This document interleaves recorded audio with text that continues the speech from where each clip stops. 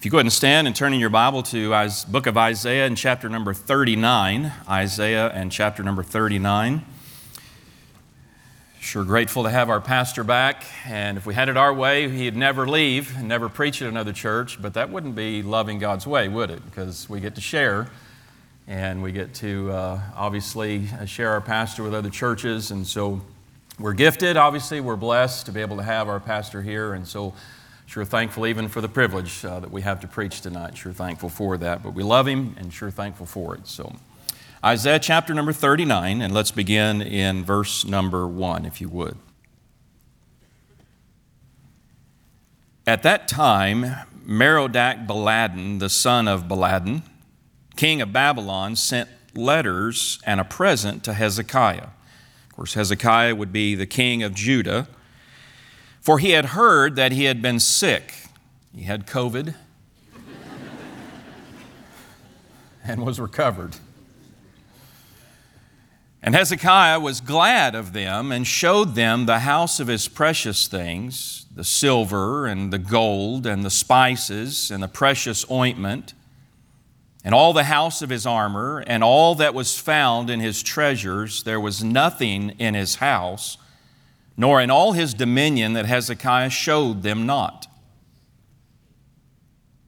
Then came Isaiah the prophet unto King Hezekiah and said unto him, What said these men?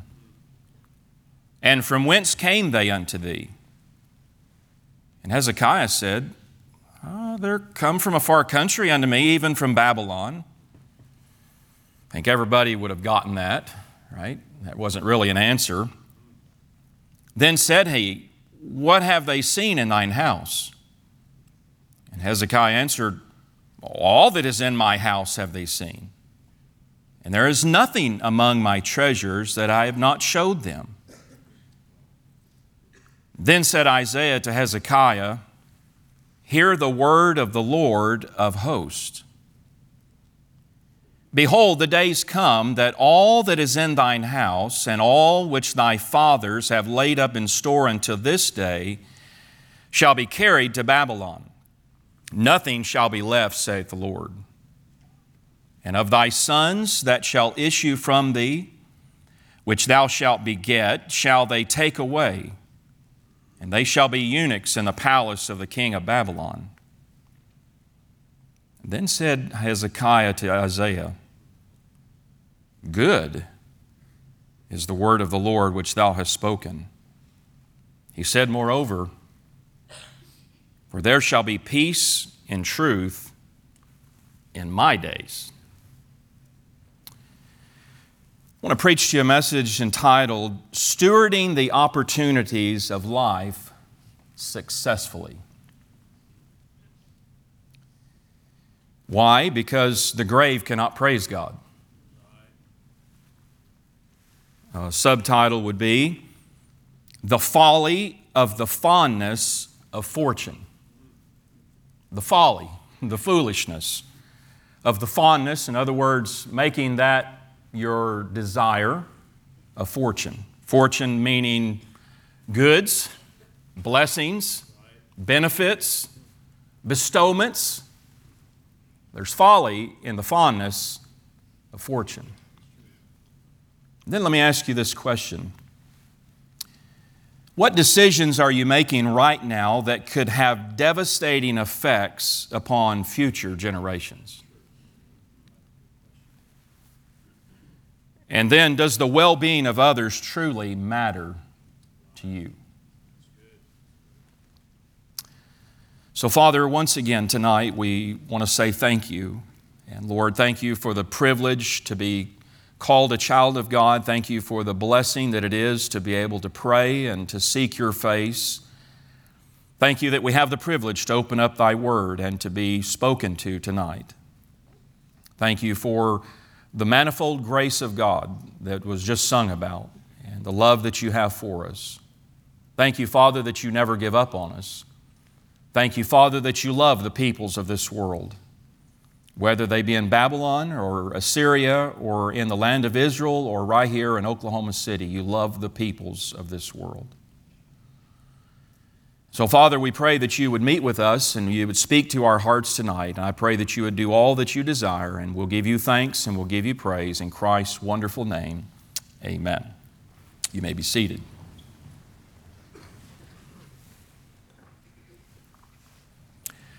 "27 years ago, almost this month, in fact in the month of March, Shelley and I brought home our son Cody. We arrived home from the hospital, walked into the door of our little apartment there, sat him down on the couch in his little chair seat there, and looked at each other and said, "Now what do we do? We can't do this on our own." And really, three things shaped our endeavors as we tried to be a parent, a godly parent, and to our son and to our daughter, Casey. We determined three things. First of all, that children would be like, we would treat the life of our children with this thing, or with this thought. Children are like a chalkboard, or like a board that we could write upon their heart whatever that we desired to do. That's both divine and deadly. Because whatever we teach them is what's going to be written upon their hearts. Secondly, I asked myself, how does God parent me? In other words, how does God work in my life? What does God do in my life? What does He do when I sin? What does He do when I need help? What does He do when I cry out to Him? What does He do when I fail and fail miserably? How does God respond? And God does all those things. He's gracious, He's kind, He's benevolent, and so we determined that we would parent our children the way that God parents us. Because if God does right, then obviously if we do what He does, then obviously it'll be right, and we will be, Lord willing, successful in that process. And then thirdly, we understood this, that we are simply stewards, that our children are given to us really this way. They're made by God. We didn't create them. They're made by God, and then they're made for God. That life is for Him, that was created for His glory, and thus the child is accountable to God.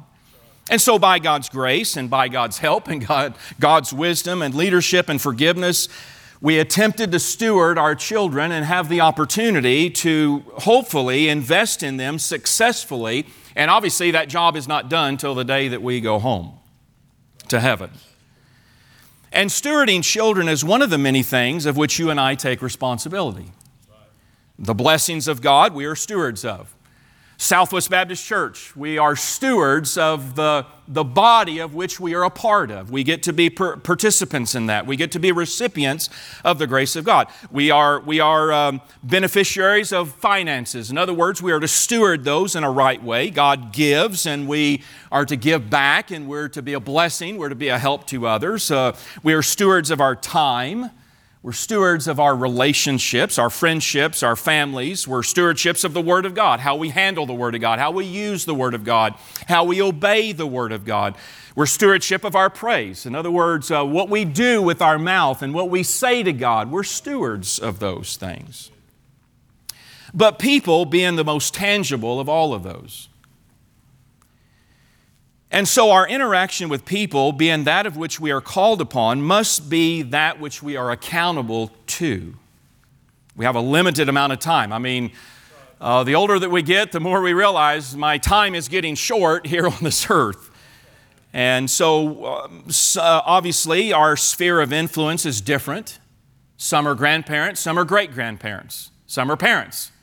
Some are still single. Some are not married yet. All of us have a different sphere of influence, and we have a limited amount of resources even to do so. There are parent-child relationships that we steward. There are the family and the church responsibility that we steward. There is the Sunday school class and the members of which we are a part of, and we get to steward one another. We get to be a help to one another. There is the stewardship of the church to the community. We are to be responsible and accountable for the community that God has placed us in, and even church to this world, right? And the king Hezekiah that we read about, he was afforded manifold opportunities to impact the lives of others for good and for God.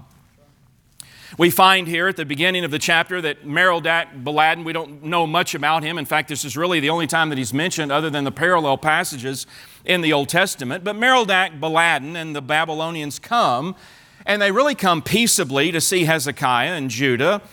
And we don't know all the reasons for which they came. Most likely, if we're thinking right, they most likely had an ulterior motive. They weren't coming just to be a blessing to the people of God and to the king of God's people. But really all we see here is that they had heard that Hezekiah had been sick and that he had recovered, and they wanted to know something about that. They'd seen the glory of God and the hand of God, and they knew that he had a lot of treasures and a lot of things, and so they wanted to come see that.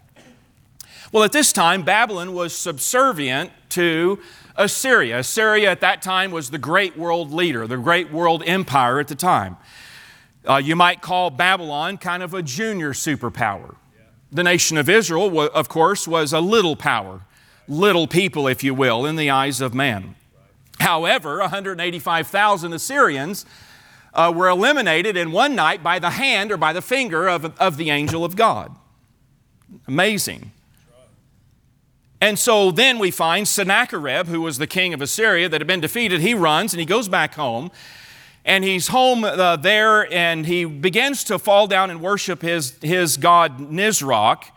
And his two sons come in and said, we don't like what happened. We don't like maybe the leadership that he's displayed here. And 185 guys of our fellow brethren die in one night. And so they murdered their dad. And the one took the kingdom. And so here comes this impressive entourage from Babylon, far away, and they come to see Hezekiah. Well, obviously, there's reasons for which they came. I want you to turn over, if you would, hold your place in Isaiah and turn over to 2 Chronicles chapter 32 and verse number 32 and verse number 31. 2 Chronicles 32, 31. It says, howbeit in the business of the ambassadors of the princes of Babylon who sent unto him to inquire of the wonder that was done in the land. And then the statement is made here, God left him to try him that he might know all that was in his heart. And so we find here this group of Babylonians. They come and they want to see what happened. They wanted to know there's obviously some secret power here that they wanted to maybe observe and to be a part of. And if they could get their hands on it, whatever it was, they obviously wanted to have a part of that. And so Hezekiah, he's flattered by this attention that is given him. Here comes this nation, and they came to see me. That's what he's saying. Look down in verse number 2 of Isaiah chapter 39, and the Bible says, and Hezekiah was glad of them. The word glad there means to be joyous. It means to be overjoyed with excitement there. He was thrilled to death that somebody, another nation, would come and see him. Well, obviously, God had been very gracious to him. Hezekiah was a beneficiary of God's goodness to him. In fact, back in 2 Chronicles, you don't have to turn there, but the Bible says this, thus saith the Lord that saved Hezekiah and the inhabitants of Jerusalem from the hand of Sennacherib, the king of Assyria, and from the hand of all other, and guided them on every side. And many brought gifts unto the Lord to Jerusalem. So they saw what happened, and so other nations brought gifts unto the Lord, and they said, wow, this is amazing. And they brought gifts unto the Lord. Now, before you start thinking, they were converted, it wasn't necessarily that. It was just a pagan philosophy of, we don't want to upset him. We don't want to upset this God. And so they brought gifts unto the Lord. And then also they brought presents to King Hezekiah, so that he was magnified in the sight of all nations from thenceforth. And so it was just another nation that was coming, and Hezekiah was saying, this is pretty nice. I kind of like this. God had saved Jerusalem from the wicked Assyrians. God had guided them and protected them. God had given them peace, and there were presents that were brought and gifts that were done, and he was exalted and magnified in the sight of all the people thereof. It was quite a turn of events for the nation of Israel. It was quite the thing for the king of Israel to kind of be on top rather than being squashed. And so Hezekiah was delighted and honored by the gesture that Babylon made, and so he reciprocated by displaying his treasures.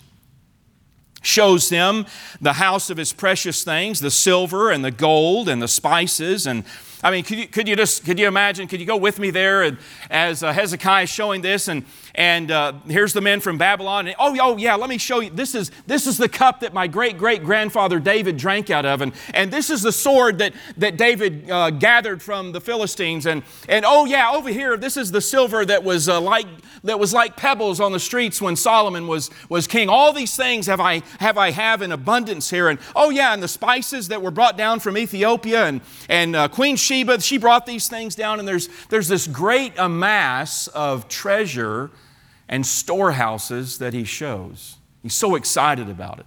He's thrilled to show them the wonders of his kingdom. In fact, the Bible declares that he showed all of his armor and all of his treasures and all of his dominion. He did everything that he could to display his goodness, showed them all that he had. Maybe in hopes of gaining more honor from them, we don't know, or simply just to win the favor of another nation. However, the man of God, he wasn't flattered. He wasn't so happy about what had just taken place. In fact, Isaiah comes to him in verse number 3 and basically says this, "What's this all about? What are you doing? What could possibly be going through your mind? Have you lost your ever-loving mind? What are you doing? What are you thinking, Hezekiah? What said these men? And from whence came they unto thee? And what have they seen in thy house?" Hezekiah probably turns to him and says, "Preacher, what are you so worked up about? What are you all bent out of shape about? I mean, this is an honor that they came all the way to see me. Aren't you impressed with this entourage? I mean, look at this. Look at the horses and look at the steeds and look at these men and look at the soldiers and look at their power and their might. And they came all the way to see little old Israel here. Look at the gift that they brought me. Oh yeah, I can add this to my collection here, and I can put another one and store another one here for other people to see. And look at this letter. Look at the letter that they wrote me. Look at the words that they said. Look how happy that they are for us. I mean, come on. I didn't give them anything of my house. They didn't take anything. We had a good time together. We had good fellowship. And in fact, there was nothing of my treasures that I have not showed them." And then God pronounces to Hezekiah through Isaiah a mortifying message. In fact, Isaiah said it this way, "Hear the word of the Lord of hosts." You think they are big stuff? You think this entourage is impressive? You think that they make you feel really important? This is the Lord of hosts that's about to speak. There's a lot of them. This is the Lord of hosts.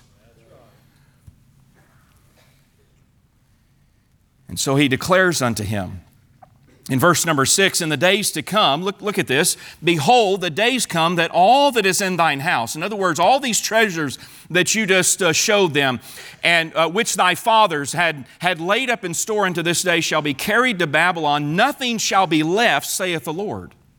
All these things that you're boasting in, all these things that you're happy about, all these things that you're finding fulfillment in and that you're joyous to show them and to put on display and to show your might and to show your power, all of those things are going to be carried away. And if that wasn't enough, he says in verse number 7, "And of thy sons that shall issue from thee, which thou shalt beget, shall they take away, and they shall be eunuchs in the palace of the king of Babylon." In other words, the seed, the future children and grandchildren are going to be taken away. And not only are they going to be taken away, but rather than being used in the house of God, and rather than be used for the glory of God, and rather than be using for the praise of God, and being on display for God to use and to use for His glory, they're going to be used in a pagan king's temple.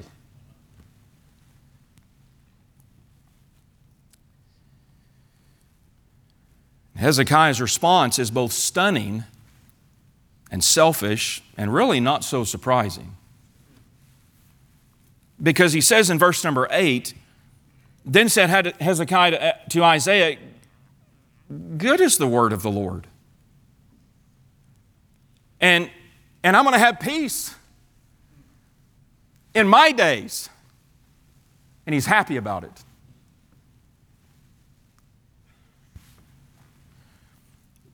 Can't you hear him saying something like this? I'm glad I don't have to deal with that. I've got 15 more years to live. I'm safe. Everything's okay right now for me. I'm glad I'm not under the future condemnation that's coming to our nation. And can't you hear Isaiah back to him?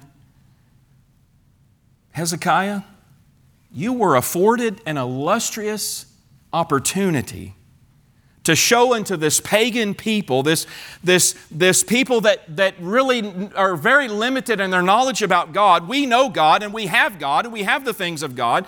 They don't, and God has done great wonders and great mighty deeds in our midst and even in your life as well, and you wasted an opportunity.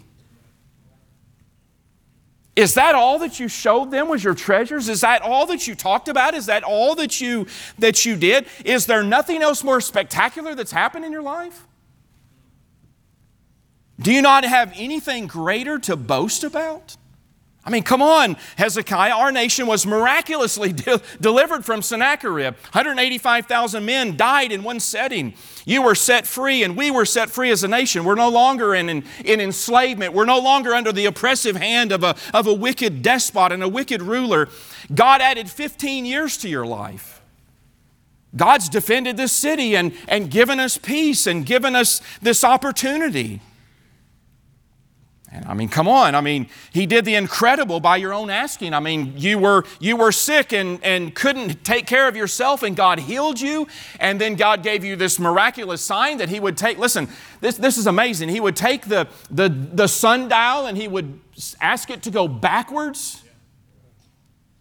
Hezekiah said, I want to know that this is going to happen. And so he said, well, this is what I want. And so Isaiah said, okay. And the sundial went backwards. In other words, the sun was here and it should have been going this way. And God made the sun, who He's the owner of, it went back this way. Obviously, the other nations of the world knew something about this because of what was recorded in the Chronicles, because they knew of the wonder that had taken place. It was evident. Had not God, the God of heaven, done the unprecedented for you? He delivered you. He saved you. He set you free. He gave you life. He gave you an extension of life. I mean, come on. Who has been given an extension of life? I mean, the Bible had basically declared unto Hezekiah, set your house in order. You're about to die. You don't have another day to live. And Hezekiah wept and he put his face toward the wall and he cried out to God, and God heard his cry. Listen to me. That hadn't happened before. It wasn't like God was doing this all the time. It wasn't like another king that had happened to, and Hezekiah said, well, that happened to David and that happened to Solomon. No, this was unprecedented. This was something unparalleled. This was something that had not happened before previously, and yet God chose to do that in the life of Hezekiah. It was an amazing event. It was a spectacular thing to behold.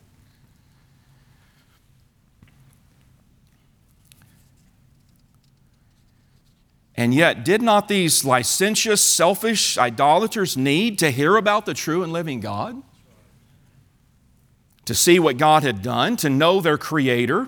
I mean, it's an amazing thing. The Babylonians were worshipers of the sun, and yet God, the very thing that they were worshiping, God said, I'm in control of the sun. This is your God. I'm in control of it. I'll move it wherever I want to.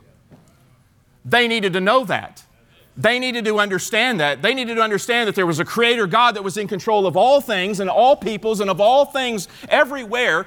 And yet Hezekiah squandered an opportunity to declare the greatness of God and the hand of God. Ironically, Hezekiah showed them all that was in his house, but never showed them his Savior. I said, ironically, It's very evident from the passage. He showed them everything. He said to Isaiah, I showed him everything. No, you didn't. Yes, I did. I showed him my treasures and my gold and my silver and the spices and everything that I have in my dominion. And Isaiah said, no, you didn't. You didn't show him God. You didn't tell him who the Savior was. You didn't declare the hand of God and the works of God and the might of God and the power of God. You had an opportunity to display the wonders of God, and you didn't.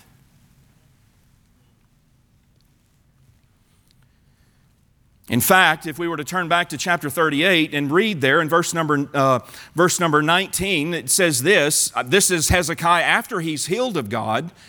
He said, the living shall praise thee as I do this day. He wrote this song. And he says, the father to the children shall make known thy truth. In other words, Hezekiah was saying this, God has done wonderful things here. I'm going to sing about it. And then he says this in verse number 20, the Lord was ready to save me. Therefore will we sing my songs to the stringed instruments all the days of our life in the house of the Lord. Hezekiah knew that he had more to do.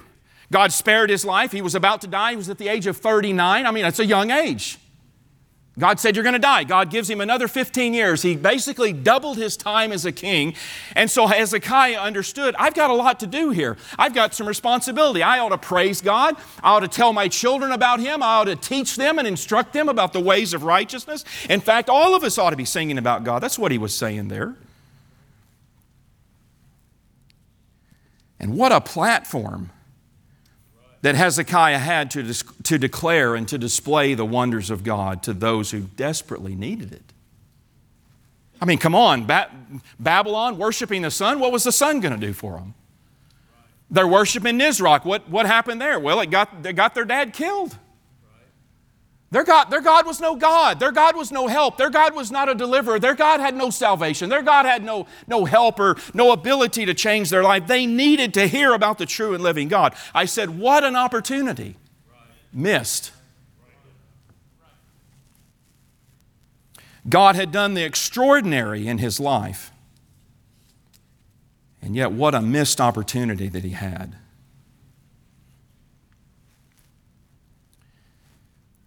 Because those who receive the deliverance of God delight in Him by declaring and displaying His goodness. Those who receive the deliverance of God delight in Him. In other words, He becomes the focus, the true focus, the right focus, the best focus, we might say. Those who receive the deliverance of God delight in Him by declaring, by speaking forth, and by doing this, by displaying His goodness. Everywhere they go and every opportunity that they have to say, you need to know about my God. He's delivered me. You need to know about my God. He saved my life. You need to know about God. He's done this for me and He's given me this and all that I have and all these treasures. In fact, if we were to go back and study it, really the reality was simply this. All these treasures that he had, they weren't even of his hand.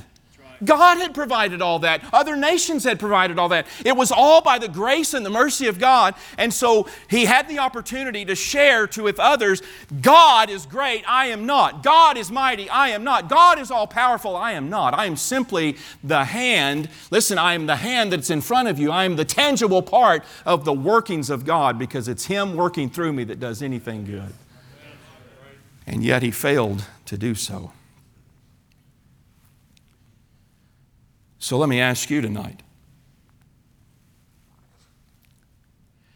Has not God done the unprecedented in your life? Hezekiah was on his deathbed, and God gave him life. He had a sickness that was incurable, and God gave him restoration, delivered him. Were you not under the condemnation of a disease called sin? Were you not under the divine sentence of death? For all have sinned and come short of the glory of God. Listen, not one of us in this room, if we added up, listen, if we took all the goodness and all the good works that you and I could possibly do, every single person in here, and tried to bring them all together, there's not any of us that could bring them out good enough to come before God. We were under the divine condemnation of God. And just like Hezekiah, there was no hope outside of God. No hope. And did not He hear you cry? I recounted this, I was thinking about today, 1978, February the 5th, 1978, and I cried out to God in humility, and God saved my poor, ever-living soul at the age of 7. Did not He hear your cry when you called out to Him? And you asked Him to save you, and you humbled yourself before Him? He saved you and set you free. He gave you peace. We who were once enemies of God, He reconciled us. He made us friends of Him. Oh, yes. He extended our life. You say, what are you talking about, Brother Pirkle? What do you mean, extended my life? I have everlasting life.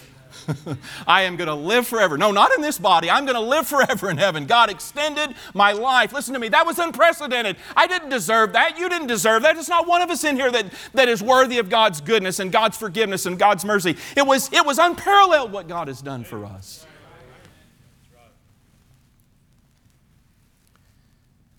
So what are we doing with the opportunities He gives us? Are there not Babylonians in our neighborhoods? Are there not Babylonians in our homes?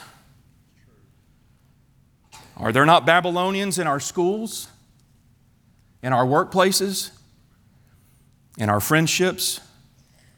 And do not they need to hear about the Jesus Christ who is the Jehovah of the Old Testament? He's the only one that will change their life. Otherwise, they're going to keep serving the sun or the moon or whatever it may be. Do not they need to see His wonders and know Him?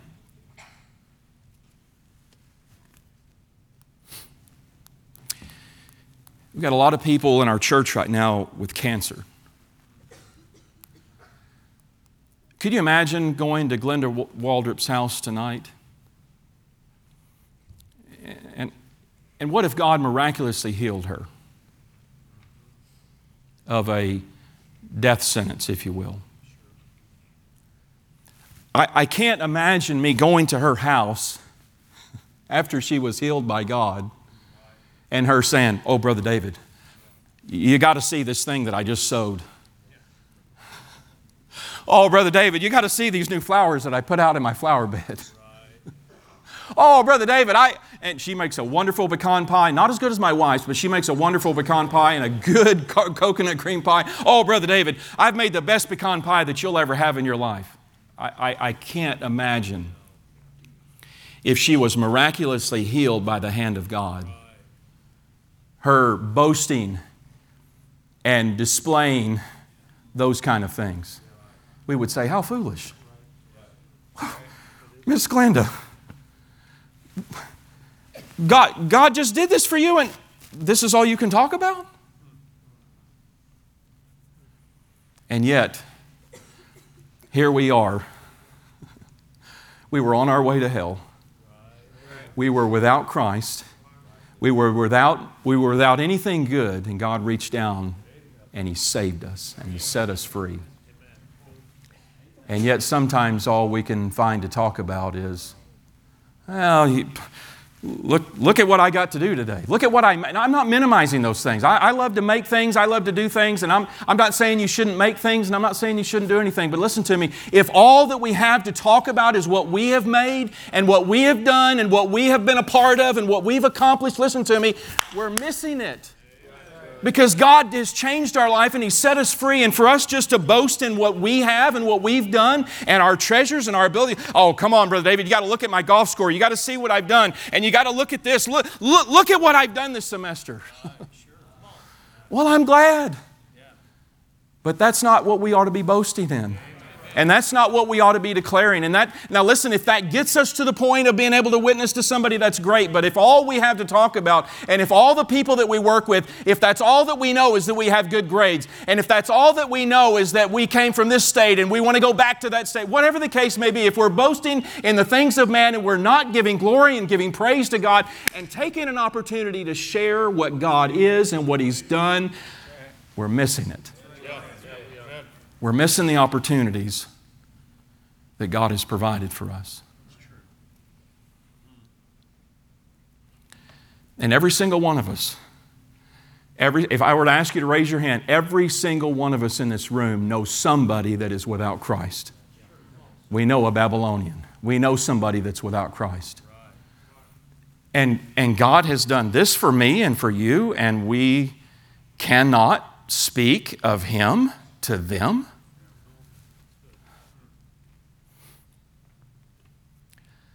Ron, who owns the lawn shop right over here off of Western, Brother Kevin does a lot of business there. The church does a lot of business with there. I've done business with him and been trying to get this lawnmower fixed that I'm dealing with, and I've had part after part after part that I've had to go in, and I walked in the other day and I'm like, it's me again. And he's like, okay, no big deal. And I'm thinking, you don't want to see me. I know you don't want to see me because I've got another question. I've got this and I've got that. And I said, it's about the lawnmower. And he goes, I love lawnmowers. I love talking about lawnmowers. And I love dealing with this. And I was like, whew. And I thought, here's a man that is in, you understand what I mean by this. He's in love with lawnmowers. He loves talking about them. He loves working on them. He loves getting parts for them. He loves all the ins and the outs of that. And he could probably talk about it, and he probably knows the part numbers, and he can tell you everything about them. Well, he should. He owns a lawn business place. And yet here we are as a Christian, and we can't talk about Christ.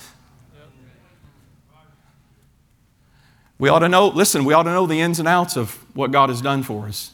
I ought to know everything about how God saved me. I ought to know everything about trying to tell somebody about Christ. I ought to know everything about the good hand of God and the good grace of God and the good mercy of God. And I ought to be able to declare that. I ought to be able to display that. It ought to be on my life. It ought to be on my lips. It ought to be on my heart. It ought to be on my mind. And listen to me, I understand. I get it. I know. I understand this, that every single one of us have the tendency to go back and to go back and to go back and to fall and to say it's about this world and it's about what I have and it's about my possessions and this makes me happy and that makes me happy and I like this and I like that. And if we're not careful, we're delighting in the gifts of God rather than the God who is the giver of the gifts.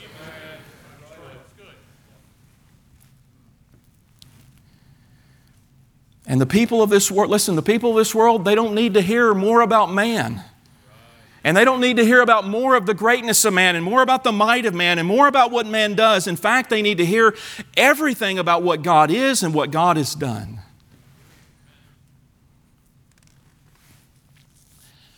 So you're not boasting and sitting back and enjoying the blessings of God and the fruit of God and the mercies of God while there are others out there that don't know anything about God, are you? You're not missing out on an opportunity to witness to a coworker that desperately needs to hear Him. Oh, but Brother David, I'm just so glad I'm going to heaven. I'm just so glad that I know God. I'm just so glad that God... No, you're not missing out on an opportunity to share that with your coworker, are you? I don't know how many times throughout the semester I hear this from students. Brother Pirkle, I got to witness to my coworker. Pray for them. Pray for this person. And then I see them again and they're like, oh, Brother Pirkle, they got transferred to another job and to another department and I don't even get to see them anymore. And I say this, you planted the seed of the gospel and they have it. Rejoice in that. God can do what you can't do. You see, right here when Hezekiah, when God brought the Babylonians to Hezekiah, he had a short window to display the goodness of God. And you and I, we don't know how many times we're going to have to witness to that coworker at Panera or Chick-fil-A or wherever it may be, or O'Reilly's or wherever it may be. You have a window and you have an opportunity to share the truth of the gospel.